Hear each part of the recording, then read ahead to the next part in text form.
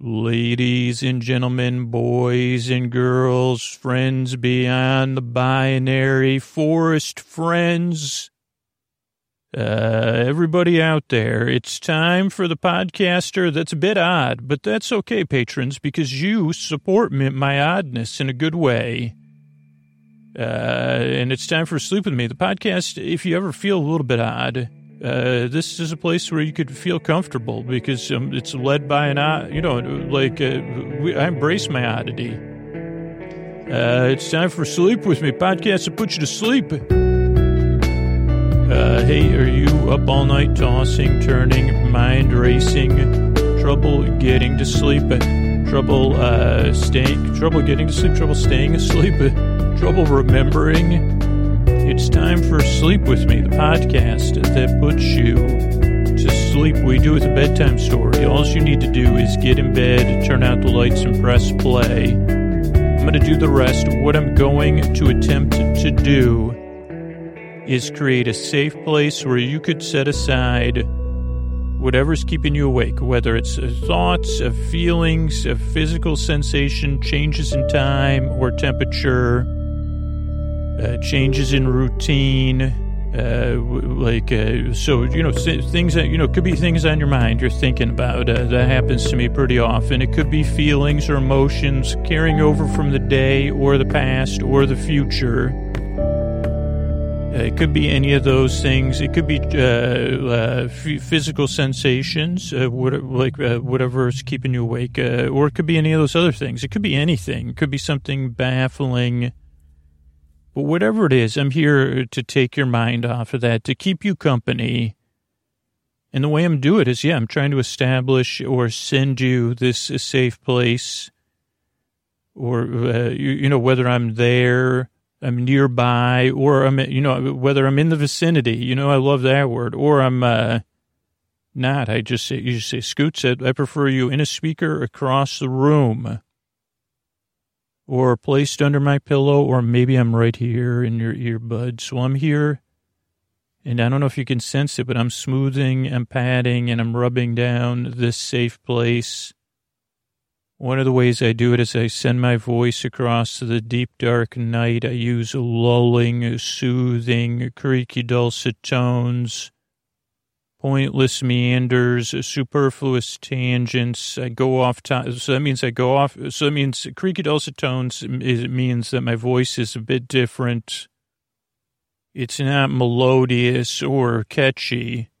Or you say, well, it's, creaky, dulcet tones. It's a sound you're aware of. I always use the mourning dove. And I know there's a lot of mourning dove fans out there. But for the most part, and I stand firmly in this place, mourning doves come in and out of my awareness. Like literally, I don't know if this would happen because I'm not a bird. Like I'm a bird. I'm not a birder. I'm a fan of birds, though.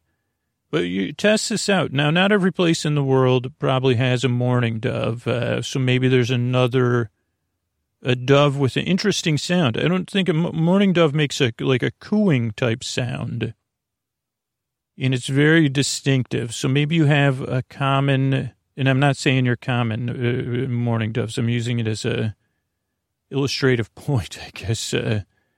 Like a bird that sounds pretty often, or that you assume, and I'm making an ass out of mourning doves and me as normal.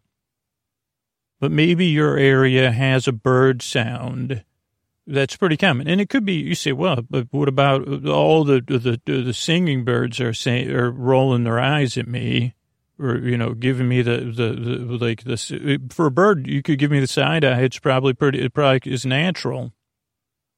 And you say, okay, enough with the dad jokes about birds, Scoots. Okay, for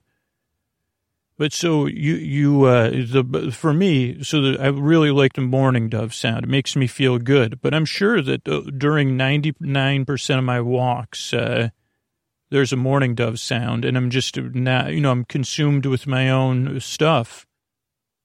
But every once in a while I hear it, and it triggers me to be in the moment, or I'm trying to stay in the moment, and I notice it. Now, what was I rambled so much I forgot my point. I guess my point was, Send my voice, creaky dulcet tones. But you would never say, so the mourning dove is a soothing thing, but you're not, it isn't like something that's, like some of those tweeting birds, especially when they start early, you could say, okay, enough with the singing. Great, the sun's up, but you're happy. I get it. Or you're mating, whatever it is. Like I'm not in the mood for it. With a mourning dove, you say, oh, there's a mourning dove.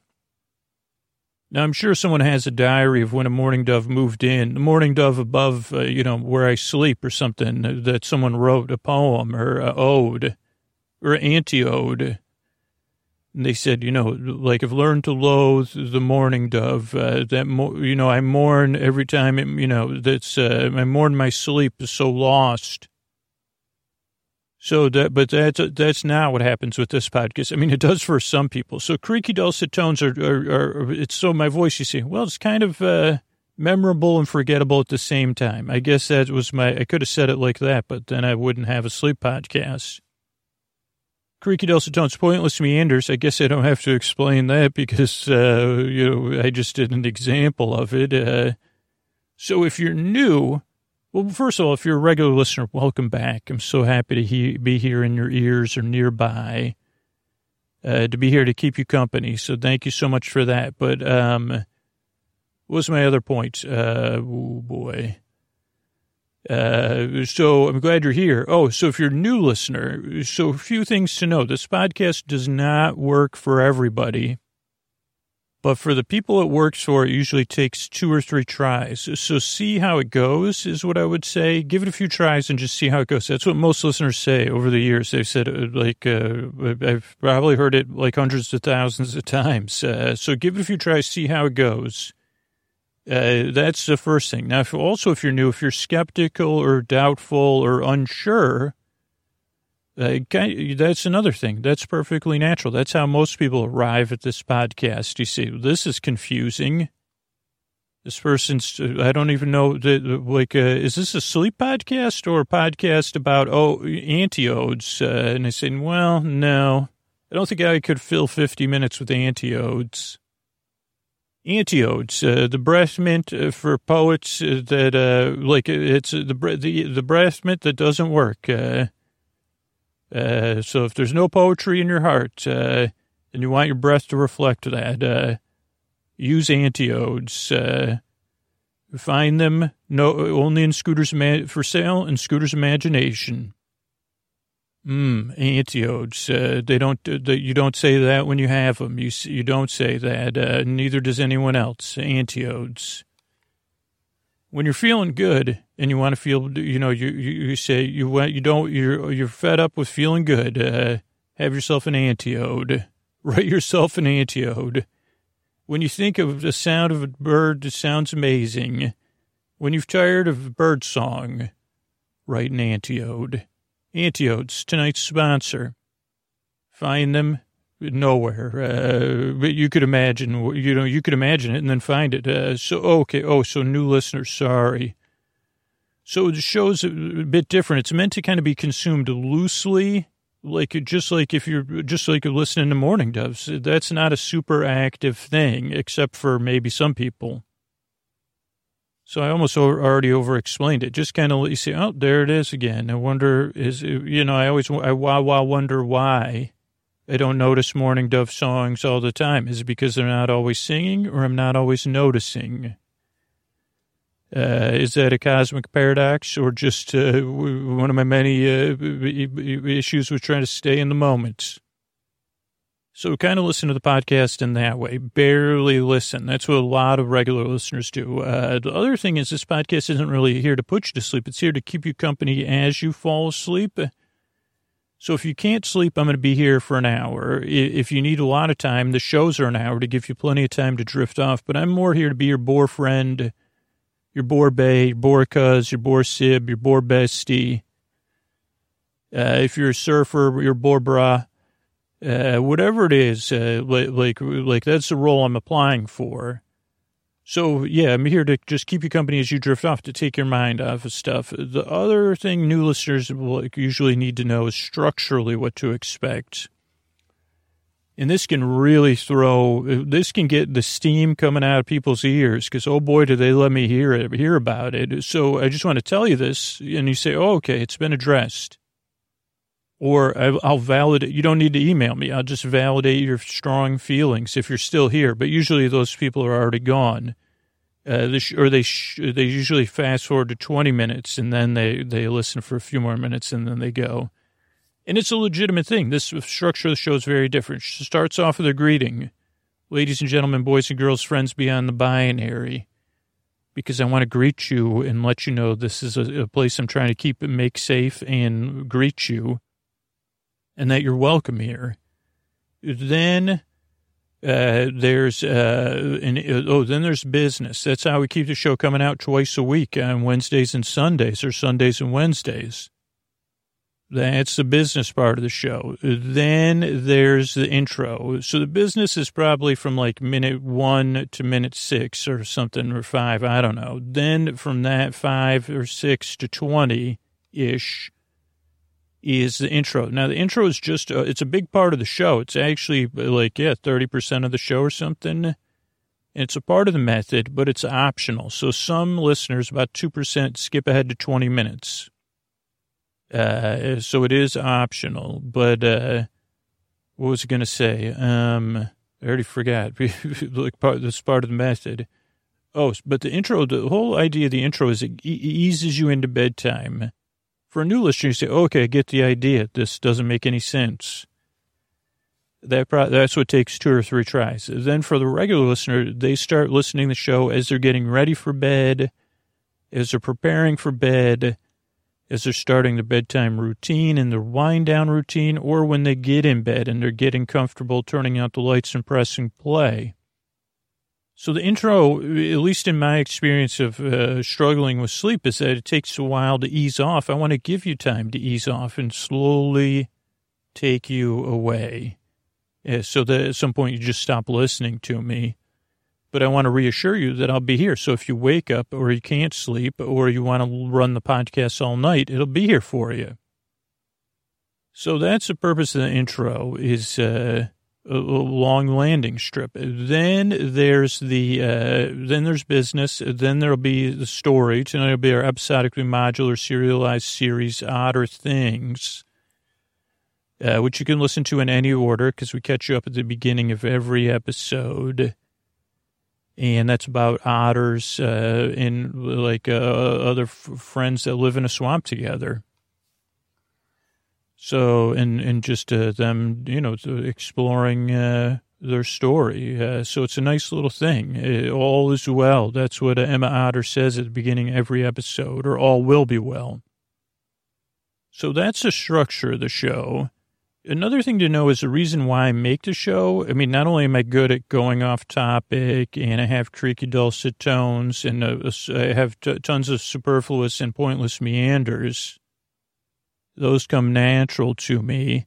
But the main reason I make the show is because I've been there. I know how it feels, tossing, turning, mind racing, trouble getting to sleep, trouble staying asleep. I've been through all that. So if I can help, it would be my honor to help, to take your mind off stuff, to keep you company, even if you can't sleep. That's one of the main things I always craved. And it's just hard. Like, even if you have a partner or you have a big family, naturally a lot of other people are going to be asleep. So I always felt that, like, a little bit of feeling like I just want somebody to be there to say, hey, I'm going to be here to keep you company. Whether you're asleep or awake, I'm here. I'll be talking to you, telling you a story. So that's why I make the shows. One, I know how it feels there in the deep, dark night. The other reason I make the show, and it kind of goes on the flip side of that, is I believe you deserve a good night's sleep and that the world, your world, and our world will be a much better place if you can be rested and if you can live a fuller and flourishing life. And being rested is just a part of that, one small step. So if I can help, that would be my honor. It really would be like it's just something that is very worth it to me. So I'm here to help, I guess that's it. Give the show a few tries, see how it goes. But I'm really glad you took the time to check this show out, see if it works for you. Give it a few tries. Yes, I'm repetitive. I repeat myself, but I'm here to help. Thanks so much for coming by. I yearn and I strive to help you fall asleep. And here's a couple of ways we're able to bring this podcast twice a week. All right, hey everybody, it's Scoots here, and this is our ongoing episodically modular series, Otter Things, and I'm not actually the host of it, so I'm turning things over. Just want to tell you could listen to this in any order. Emma Otter is going to be coming up. She'll fill you in on everything that's happened in the series thus far. So if this is your first time listening, don't worry. This is episodically modular. It does have some seriality, but Emma takes the seriality. It's great because then you could listen to the earlier episodes like they're prequels. You know you love prequel movies, and I've heard that. And you say, okay, listen to episode 6, and now I want to hear, now I want to go back. Because even books now, especially YA, the second or the third book is the prequel. Because you say, well, I really want to know, how did Tefe and Dari become, you say, okay, go ahead, listen to episode 1, 2, 3, 4, or 5 after this. So this, without further ado, this is archived audio I discovered from Emma Otter. Hey, everyone, this is Emma Otter here. Thanks for giving me a moment of your time. I'm here to tell you the story of my town, my friends, and my community, and some odd things that happened to us. So I'm Emma Otter. I live in a community, a swamp-based community. And some of you might say, well, what's a swamp-based community like? And I'd say, well, what's your community like? Are you in a riparian community? Forest community, wetlands community? You'd say, okay, well, maybe you know what I'm talking about. If you don't, you could do a little research and say, what is it like? But I'll kind of give you the overview. We live in a swamp. Some of swamps are underwater and some aren't. And we live in a greater swamp region, a swamp within a swamp region in a town that exists within the swamp. And just like you listening, we're all highly intelligent beings, and we have our own consciousness, but we live together in community, like individuals within a community that supports one another. So that's one thing to know. So the swamp is, it's a greater swamp area, so there's bigger towns and cities within the greater swamp community. And it stretches in 3 directions very far, but we just happen to be very close to the one direction. The swamp does not stretch any further beyond, which we call the place beyond the swamp, which is actually seems like another swamp. We don't really venture beyond it. It's bisected by a road rising up above the swamp. I think they call it some kind of duct, viaduct or something like that. But it's a road. On the road travel occasionally strange giant vehicles with no one driving them. But that's worked into our childhood myths. So it's just a strange thing we avoid, and we have cognitive dissonance. So we just learn to say, just don't go near the road or on the road. Because why would you go on a road where at unpredictable times strange driverless vehicles drive by? And just, now I know more than I knew when I was a total child. So, I would have thought they were their own beings or something. We had other myths, and a lot of our myths are based, for my friends and I, on the game Bards and Big Bunnies, a role-playing game. But beyond the road is what's called a visitor center and a bog walk. And then beyond that, I have no idea. There is one tunnel under the road. It is a secure tunnel. And, as kids, we grew up and we always wonder, we dare one another to go in the tunnel. but you don't do it especially because there's a gate there. So I live in a house with my parents, my youngest sibling, and my older brother, Tefe, who were otters. Tefe considers himself the handsomest otter in town. And just rolling my eyes. So that's who I live with. My brother Tefe is in high school. I'm in middle school. I have, originally I had 3 best friends. Now I have 4 best friends. If any, of course I have my best friend, top of the, but, really, who says why does there have to be there's no bestest friend. It's just best friend. So maybe I've created space to have more than one best friend, or maybe my secret best friend that's listening in their heart, they say, well, I know I'm Emma's best friend. And maybe you, dear listener, feel like a close, nearly, or a best friend of mine, and that's great. But my actual friends are Vaughn, who I also call V, and he's a little bit silly, a little bit goofy, very intelligent, but known to be wacky. An otter being in his own way, just like all of us here. Then my friend Elijah, we call him LJ.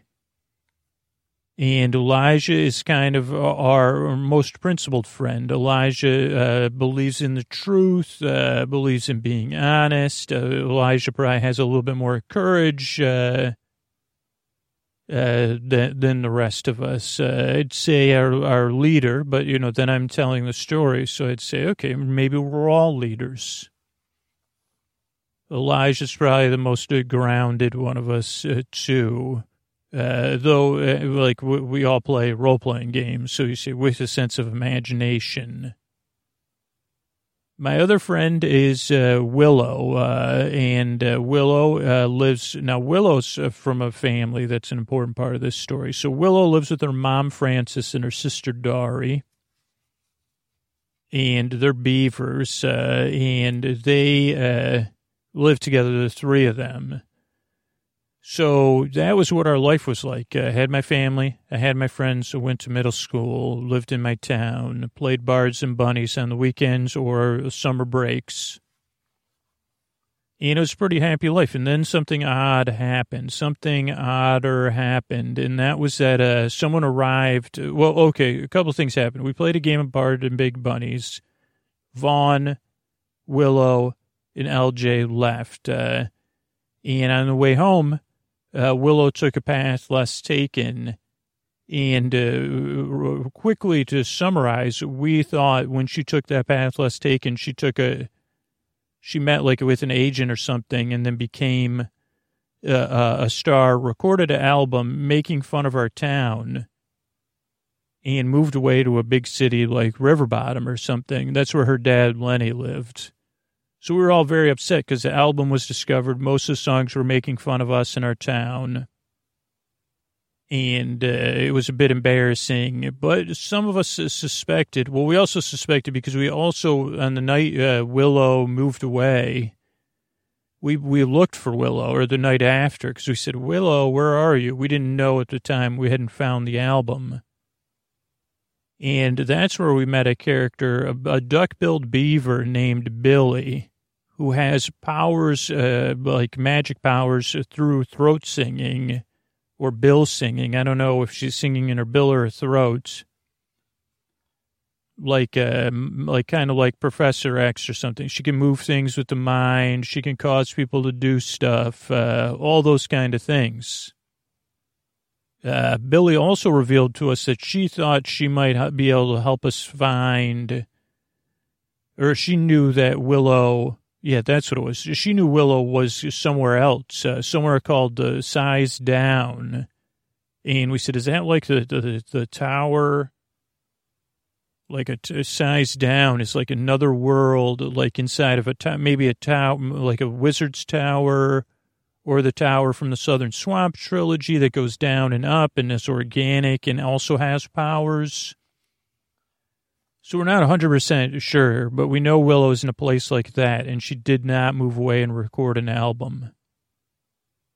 And so we're dedicated to finding her. And we had just talked to our professor about how we would do that at the Community Resource Festival. Meanwhile, Willow's mom, Dari, or Willow's sister Dari, Willow's mom, Frances, was obviously like, my daughter moved away without telling me and recorded an album and started a career. Well, that's very disappointing, and it doesn't seem like her character. And then she didn't believe it, and she started communicating with Willow through wind chimes, where Willow was communicating with her by pop song through wind chimes. And no one believed her, obviously. They said, your daughter that moved away is communicating with you through wind chimes. Also, Frances was suspecting she was seeing a big bunny outside her windows, and maybe a bunny with goose or something, goose feathers. And that was connected to Willow as well, a giant bunny. And because a lot of kids play bards and big bunnies, including Willow, people said, okay, that's interesting too. Willow's ex, Lenny, had come to help, but Lenny's kind of no good. I'll just tell you the truth. Though he's trying to help right now. So that's like where Frances was. Wait a second, I don't believe this, but everybody's telling me my daughter did head out to start a career. That's a little bit of a tough thing to deal with. Now, her daughter, Dari, when Willow first moved away, Dari's instinct was to convince my brother Tefe to borrow my uncle's car so they could drive out to Lenny's house in River Bottom and see if Willow was there. Their friend Babs came with them. Willow was not at Lenny's house. When Dari left Lenny's house, she found Tefe, my brother, and Babs, Dari's best friend. They were KISSINGing.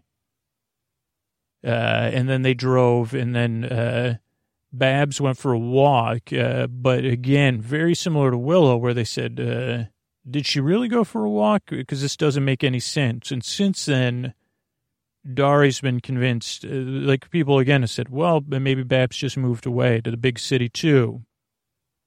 But Dari's been convinced that that's not the case, and eventually her and Tefe found that, yeah, there's something else beyond the swamp, with a giant bunny print and the sounds and singing involved in this somehow. One other person we have to check in really quickly is Bold Bullfrog, Leon, but it goes by Bull. He's the head of our community resource department and, helping mitigate anything, disagreements, and solve problems. That's Bull's job. And Bull, at first was just trying to say, okay, well, it looks like Willow moved away. I'm sorry, Frances. I think Frances and Bull at one point were dating long time ago. And trying to solve, so Bull was just doing Bull's job. But eventually Bull said something strange is here. There's too many things. And Bull discovered one, the album was not real. Frances, Willow, my friend, sorry, Willow, the album was not real, and it was never recorded. It was a fake. It was just an auto-tuned performance from a talent show.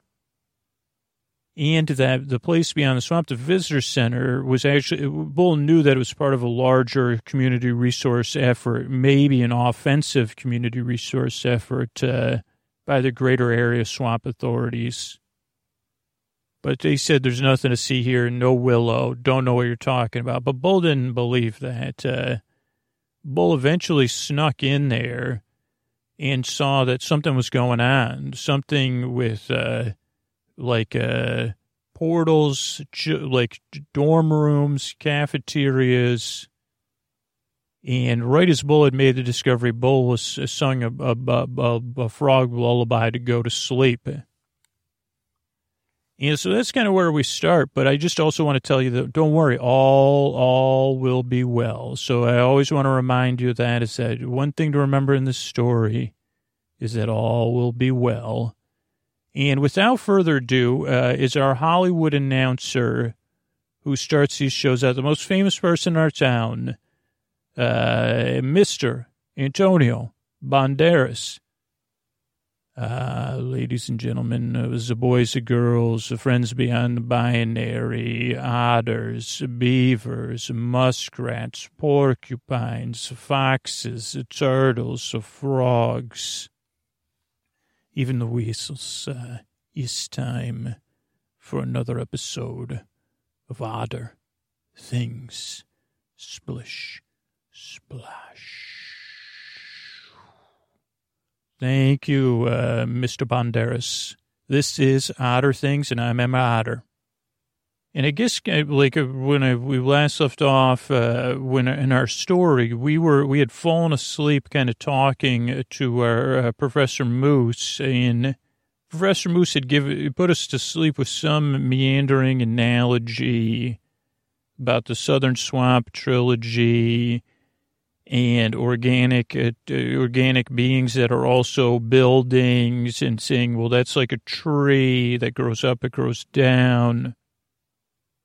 And also, how would we find something like that, something maybe resonance or vibrations, I don't know. But we had fallen asleep, and then we had woken up and decided to go home and leave the fair, even though the community resource fair, which is was really fun and seemed like it was fun.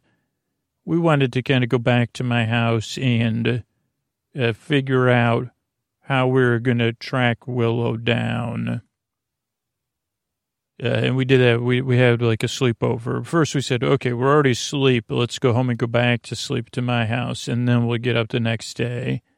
Now, meanwhile, also the next day, it was morning everywhere where we live, because, we're all in the same time area. And Lenny had been staying at Francis and Dari's house, and Lenny was sleeping on the couch. When Lenny woke up and said, well, I need to get myself in a shower and maybe a swamp swim, and who knows. And meanwhile, Frances was cleaning up, and she found that, Lenny, one of Lenny's other qualities, Lenny doesn't pick up after himself. And so Frances was cleaning up after Lenny, because Lenny left his fancy leather jacket lying around. And he'd also been in Willow's room at different points. The door was open, and, he had taken down some of the wind chimes, but then Francis said, don't take down the wind chimes. I like them. They make me comforted. He had tried to fix, anyway, he'd done a lot of stuff, but nothing really useful. But Francis has stuck out in his mind that that Lenny had been in Willow's room. And when she picked up his jacket, when you pick up a jacket off of a couch, sometimes you shake it out just to get any dust or fur off it. And something floated out of Lenny's pocket and floated to the ground. And you might know the kind of floating that a napkin does. And Francis knew it was a napkin. And at first she said, just like Lenny, put a dirty napkin in his pocket instead of doing something with it. But as she hung his jacket up, she went to reach down to pick up the napkin, and she saw that there was crayon drawings on it, or writing. And as she unfolded the napkin, she saw, and it triggered a memory in her of a different time when Francis, Lenny, and Willow were all out eating lunch together. And this was when Willow loved to sing. Willow always loved to sing, just like we all do. And Lenny had been encouraging Willow. And Francis had gone off to talk to some of the neighbors that were eating nearby. And she saw, Lenny and Willow writing in crayon on a napkin.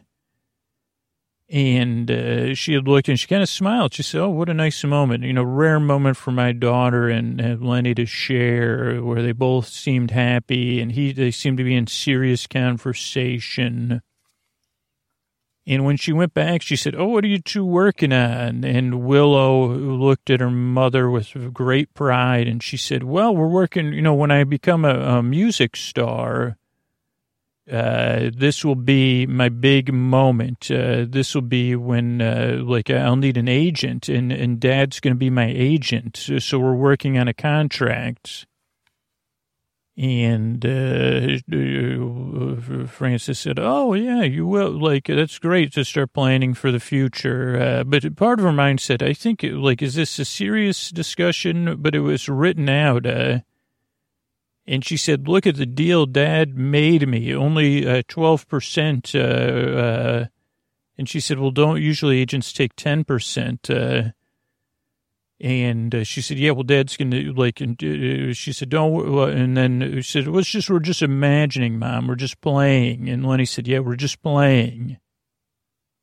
And Willow had always kept that in her room, but it totally left Francis's mind. And she said, "Well, that's just strange that Lenny has that in his pocket."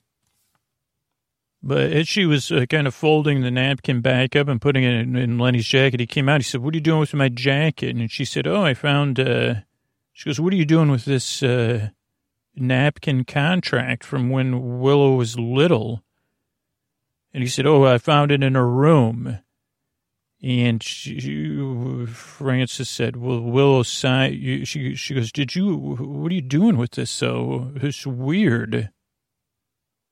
And he goes, "Oh, I wanted to see if we both signed it." And she goes, "Oh, you did?" Because she had looked and it said Willow and Leonard or whatever. And she said, "You're not trying."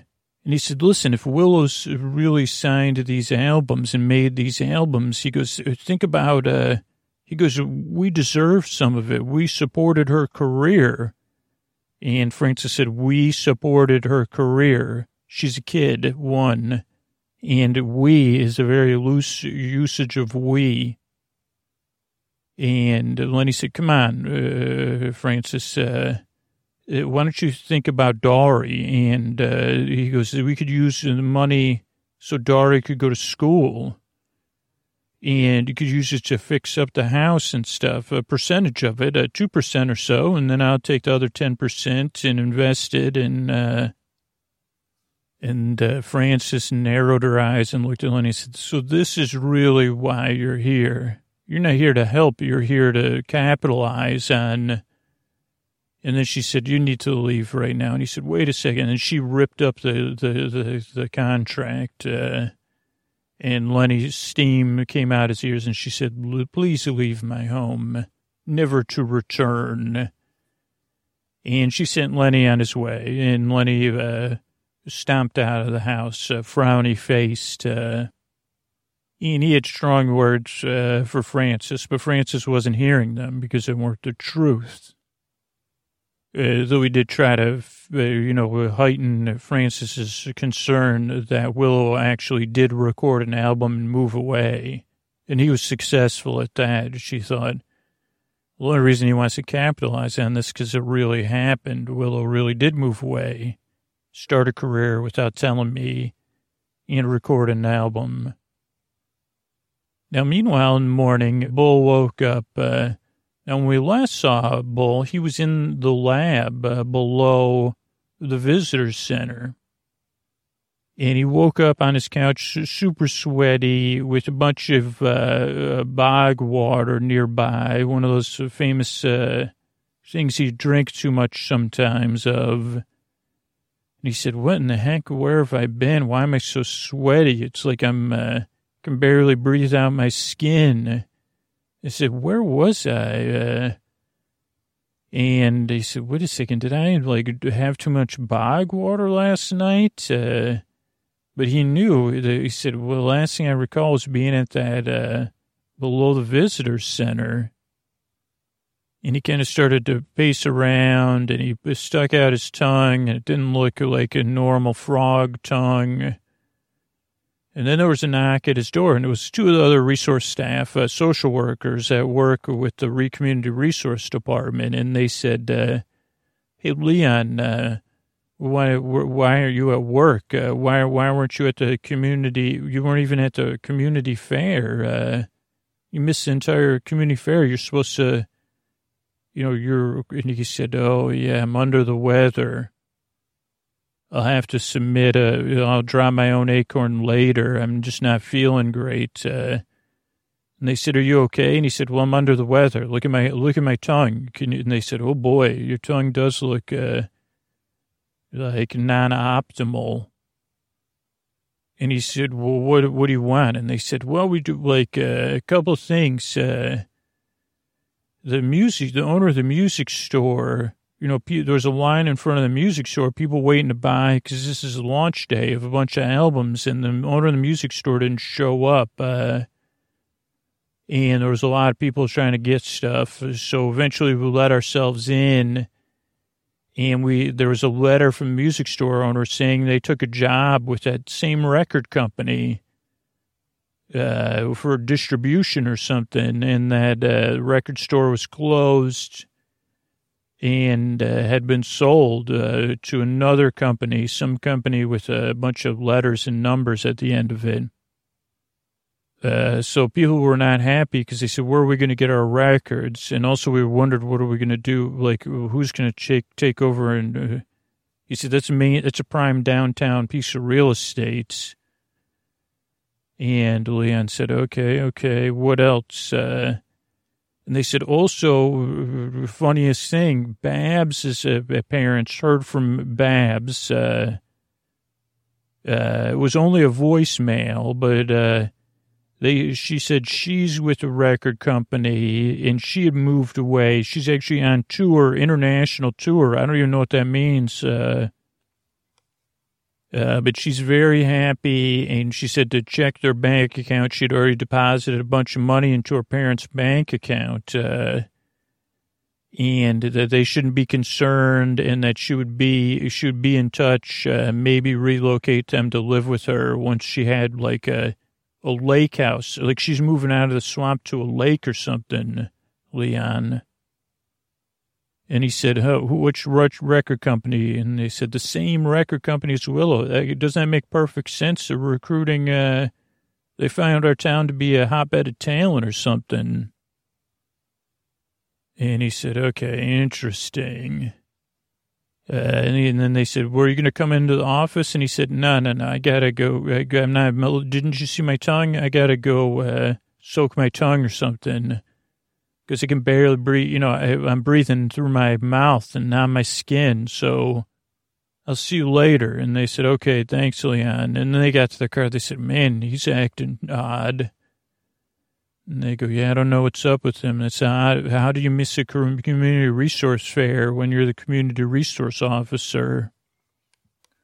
They said, well, it's a good thing our town's resilient. So we didn't really, that was great fair. And they said, oh yeah, did you go on remember when we raced each other on the super slide? They said, oh boy, was that fun. Now, while that was going on, we were waking up in my sleepover at my house, and we were having a conference to say, okay, we got to track down Willow. We said, Billy, do you know anything about this tower, about size down? Like you kind of said, but Billy was really quiet. We said, like, what about this place? Like, how do we find it? And Billy said, I don't know. And we said, well, we got to track it down. If it's a tower and then Vaughn said, well, what about, he goes, okay. He goes, sympathetic vibrations. And we said, oh, sympathetic vibrations, right, totally. He said, resonance. And we said, okay. And he said, get out your tuning forks, because we all have tuning forks, or some people have different things so they can tune so you can tune your instrument or your voice. But most of us have tuning forks because they always work, and they make good keychains. And you can kind of cut. And anyway, so we all had it. And he said, put your tuning forks down in front of me. And he said, okay, now hold them in your hand, in your right hand. Everyone hold your tuning fork. And we said, okay, nothing's happening. And he said, you can't visually see a tuning fork moving. And he said, hold them near one another. And he said, that's what a sympathetic vibration is. But we said, well, what are they even vibrating? He said, yeah, hold them to your ear. And then everybody sang the tune, and we all sang the tone we were hearing, barely detectable on our tuning forks. And we said, all of them are making the same sound. And he said, yeah, and there's no vibration. He goes, none of us hit our thing to start it vibrating. And we said, okay. And there was like a long pause like that. Okay, Vaughn. And he said, there has to be a strong vibration coming from somewhere to vibrate these. They just can't vibrate on, you can't have a sympathetic vibration without a vibration to sympathize with. And we said, okay. And then we all looked at Billy and we said, do you know, and we realized it wasn't Billy causing the sympathetic vibration.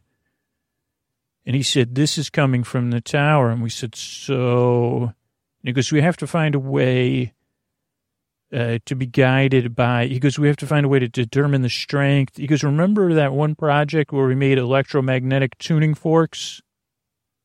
And we said, oh, yeah, with the lantern batteries. Remember, we thought we could use them to, he goes, we thought we could make them into, we could use it to, crack glass and speed up our bikes or stop the bullies, but it just ended up as a more powerful tuning fork. He goes, we could use those, and we could see that will monitor the strength, and we could just try to find the tower through that. And we said, holy cow, that is a brilliant idea. Now, meanwhile, back at Leon's house, after the other community resource officers had left, first thing Leon did, because Leon wasn't 100%, was call his old job. And they said, Cafe Noir Chardonnay. And he said, yeah, hi, I'm just calling to see who's performing tonight. And they said, who's performing tonight? Well, hold on. What show? Because we have 3 shows booked tonight, and a 7, a 10, and an after midnight show. Which show? And he said, and the person on the phone said, Leon the Legend, is that you? Is that you? Like, are you still, what happened? And then Leon hung up the phone. And he sighed, but then he paused as he hung up the phone, and then he started taking his phone apart, remembering back at the whole lab below the visitor center.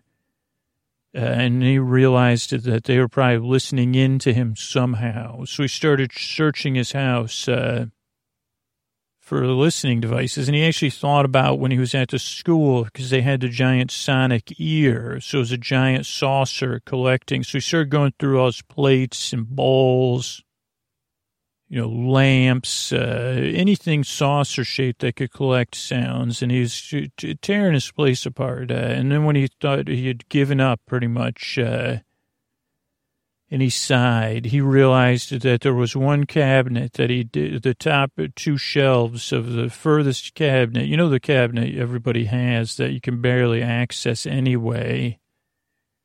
And up there was his great-grandmama's tea set that he'd never used because it was like fancy tea and fancy saucers. Maybe once when he took a cat home, he gave it a saucer of milk, but he never put that saucer back anyway. And he started digging through there. And, of course, at the back of the thing, he found a little tube that went out from, it was like using the vibrations to listen in on him from the tea set, which is a very fine, great idea. But he didn't disturb it. He just kind of looked at it and said, okay, you think I'll have myself a glass of tea, clear my head What a dream I had last night. So unrealistic. It couldn't possibly have happened. 100% my imagination. No more bog water for me. And then he turned on his radio. He said, I'm just going to sit here and lie around and listen to the radio all day long.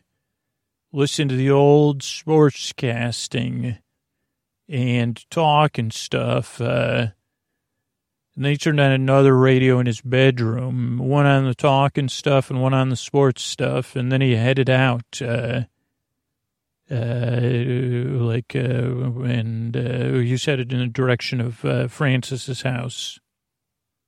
And he drove all the way over to Francis's house. And Francis, he knocked on the door.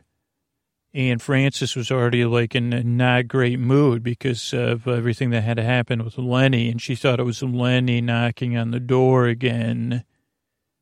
And when she opened the door, Leon held up his finger like shushy, shushy, shushy poo. And like in his head, he said this, like, your house is full of wind chimes, and they could be listening in for any of the wind chimes because those probably collect sound really well. And first he started looking around through all her. She said, what are you doing? He said, shush, shush, shush. He said, oh, boy, he made a fake voice. So it's me, Lenny, again. Harumphy, harumph. Don't I know everything? You know, he's just doing his Lenny imitation, and she was kind of going along with it. Don't you think Willow, he knew, he had a different take, but he was like, don't you think Willow should have, like, you be direct depositing her paychecks into my account for management? And she goes, oh, boy, Lenny, you're a genius. I'm so sorry I kicked you out earlier. So they played along like that while he looked, and then eventually he gave up. He said, oh, boy. And then he was thinking, and then he was saying, they were trying to think, and then they figured out that they could turn on all of the fans in Francis's house, which would make the wind chimes go. And she said, what are you doing? I'm waiting for Willow to talk to me through the wind chimes. And he goes, you're right about Willow. Stand by a wind chime and a fan in between the two. He goes, no. He goes, yes, by the fans. He goes, not behind the fan or in front of the fan, to the side of the fan near wind chime, and we'll have a conversation. And she goes, why? And he goes, well, I'm afraid the wind will blow. Otherwise, he goes, yeah. He goes, this is the way we won't be. He goes, they're listening. The place below the visitor center. And she goes, place below the visitor center.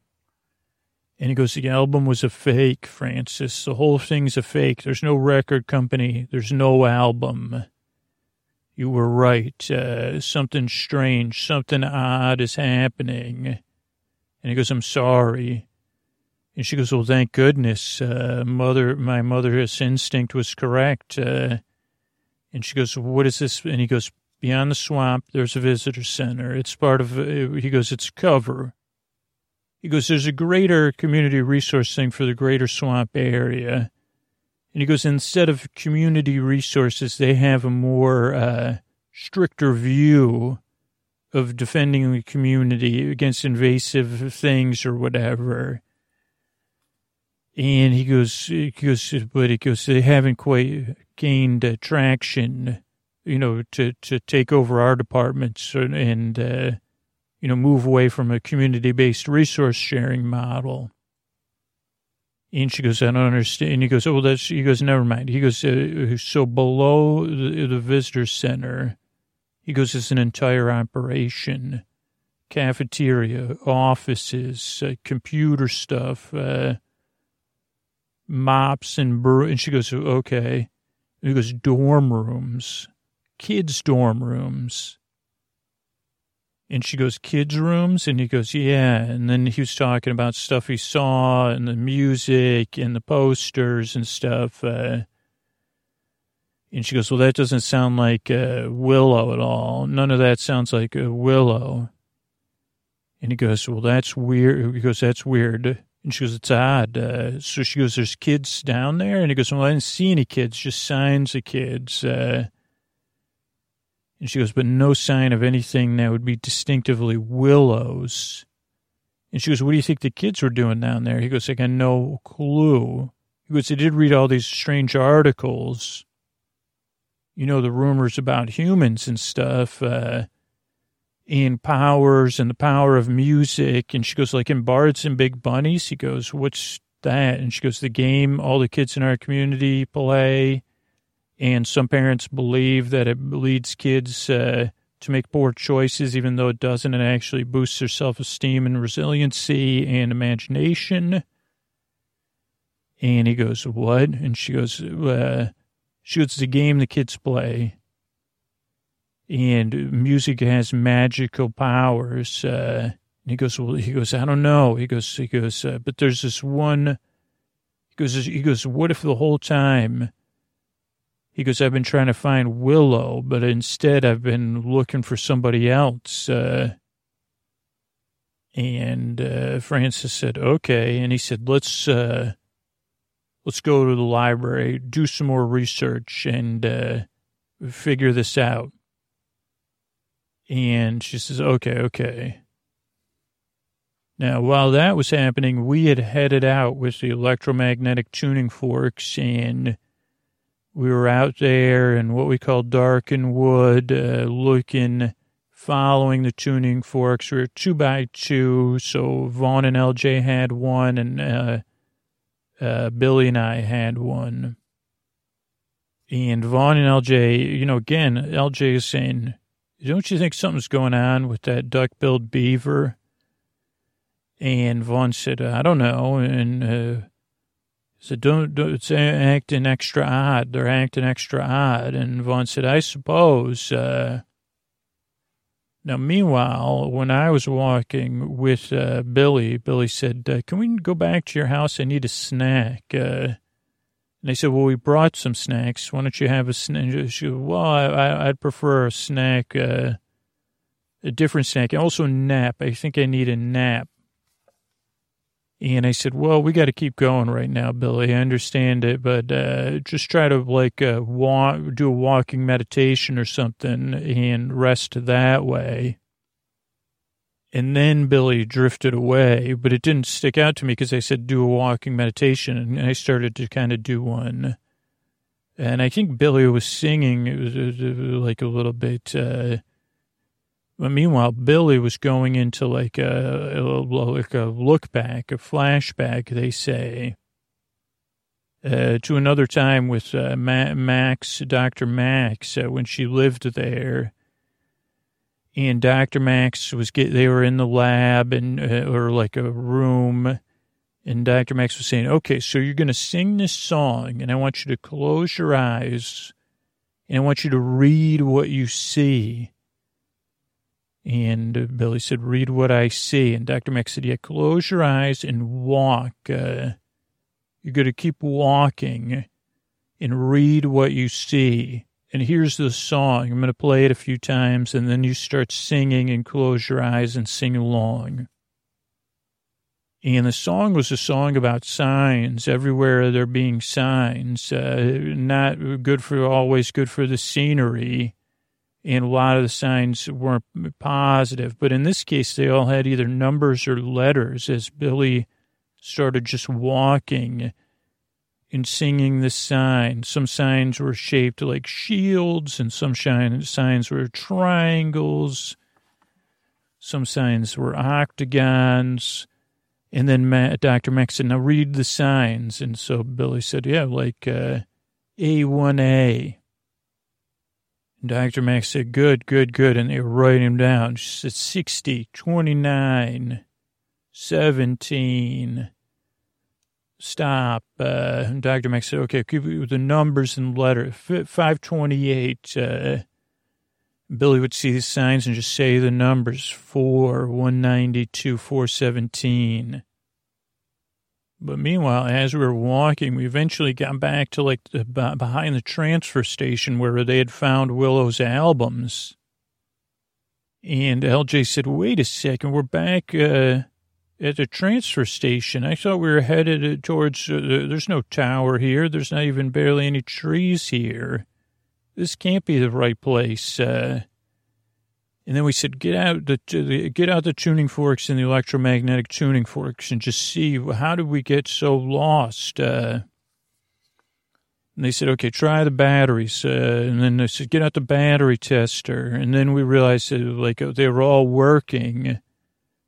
But yeah, they were showing the stronger. We were almost where they should be. And then LG said, wait a second. And he pointed one of them right at Billy. And it shot up to full power. And he said, you're throat singing. I can hear you throat singing now. And I said, you led us here to the transfer station. You're leading us astray. What exactly are you doing? Why are you making us lost? And at first Billy said, no, I didn't. And then I kind of took Billy's side. I said, hey, LJ, no, we're just, calm down. It's just high stakes. And then we had strong discussion about it. So strong that I said, do you want to have a dance-off? And then LJ said, do you want to have a dance-off? But then Billy didn't know what a dance-off was. So then Billy started singing the song Impulsive, with Billy's powers. So then LJ started acting impulsively, which mostly meant running around and then running away. And then we said, what did you do? You just made him run off without, he even forgot his tuning fork. And like I said, I can't believe, and I said, you did lead us here. What are you doing? Why are you making my friend act impulsive? You're not supposed to use your powers against us. And I said, what are you such an oddball for? Which I greatly regret at this time. And then Billy ran off. And as Billy ran off, Billy was having another memory back, another flashback to yet another time when Billy was had his second time. They said, okay, at the place with Dr. Max, they said, okay, that really worked well. Dr. Max had given Billy a stuffed animal, even said that went so good. Now we want you to look at some bigger signs. And he even showed Billy this map. And he said, I want you to kind of try to follow these signs. I want you to look for these ones, these numbers and these shapes, and follow them, and then tell us what you see, the other signs that you might see, even handwritten signs or anything you see. And so Billy started, they actually would put Billy in this waterbed, which is like a real waterbed. And I don't know, that's like something from the 70s and 80s, where you feel like you're floating. And this waterbed was blue like a cloud. And they even got a nice weighted blanket for Billy to have. And they said, just float on the waterbed and picture the signs and sing the song and tell us what you see. And actually, at this point, Billy even had this extra power. Wouldn't learn this until many conversations with Billy, that Billy didn't have to speak at this point. Billy could transfer it into a TV, the images that Billy was seeing, just the sign images, not everything. And so Billy started singing and floating on the waterbed and walking. And at first it was the signs they had told Billy. Even a couple times Billy took wrong turns and it said U-turn or whatever, no passing zone, breakdown lane. But then they say, okay, no, look for this number. But as Billy was going, more signs started increasing, and Billy started seeing these bigger billboards, is what we call them. We don't have a lot because they're not that great to look at, but wherever Billy was, there was a lot of these. And Billy said, save money. Have you ever had a flat tire? Call this number. Do you need a place where there's 1,000 T-shirts, 1,000 T-shirts today? Visit the sands of Sandy Shores Beach. As Billy went along, then Billy saw, like, further down, like, and it was broadcasting those billboards, but Billy saw, like, about 10 signs down, this one blinking reddish light. And it was, like, blinking, drawing Billy, and then Billy kind of was reading the other signs, you know. Have you ever had have you want to make a go-kart go here, you know? Do you want the largest Ferris wheel? But meanwhile, Billy saw this blinking, and then she saw this tower. This was a billboard, but it was a three-dimensional billboard with a tower. And Billy didn't broadcast this one just yet because Billy had gone into another level of zone. And it was a tower going up off the billboard, like 3 times the size of the billboard, this real-looking tower. And it was a wizard's tower, and that's what it said. It said, experience something would have fallen off. The wizard's tower of sorcery, I would think it was called. I call it the wizard's tower. And at the top of the tower, there was a window, and that's where the light was blinking, like a blinking candle. It was apparently, I guess, it was solar powered. It said, can you pass the sorcerer? Can you become a sorcerer? Again, there's letters and words missing, but pass the tests would await you. Wonder, something not great, journey into the Tower of Sorcery. And it had these, like, people smiling, dressed like wizards, kind of, but still the light blinked, and that's really what Billy didn't know. It was a solar-powered light, and said, what is that light? Can you get in that tower? And so Billy walked up to the billboard, and there was a ladder going up and then Billy, like, noticed that the tower actually extended down into the earth, next to, like, on the backside of the billboard. The tower all the way went down into the earth. And Billy said, well, that's it. It's so magic. That was another thing that caught Billy's eye. And Billy had, like, a flashback within a flashback to getting a magic kit one time from Dr. Max with, like, a dancing rope or something. And cups were make balls disappear. And so Billy, like, was like, I got to find out if this light is magic. And so Billy climbed up the tower, the billboard, and then was looking for a way to get into the tower.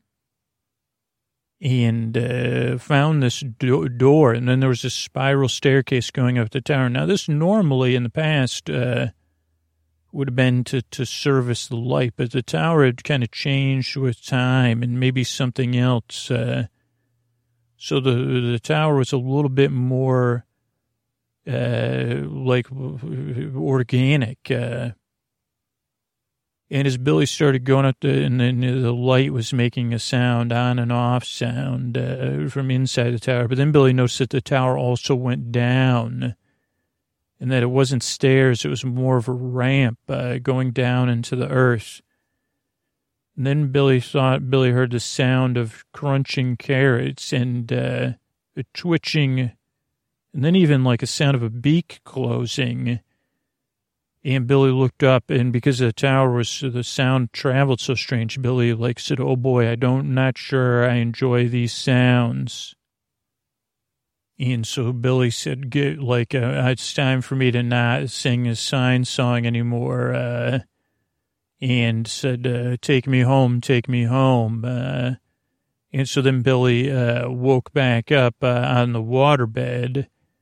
And she said, I don't really like it. But Dr. Max and the team of scientists or whatever, lab coat wearing people were taking tons of notes and saying, oh boy, that is a lot of information. We just learned about this. Holy mackerel, this is interesting stuff.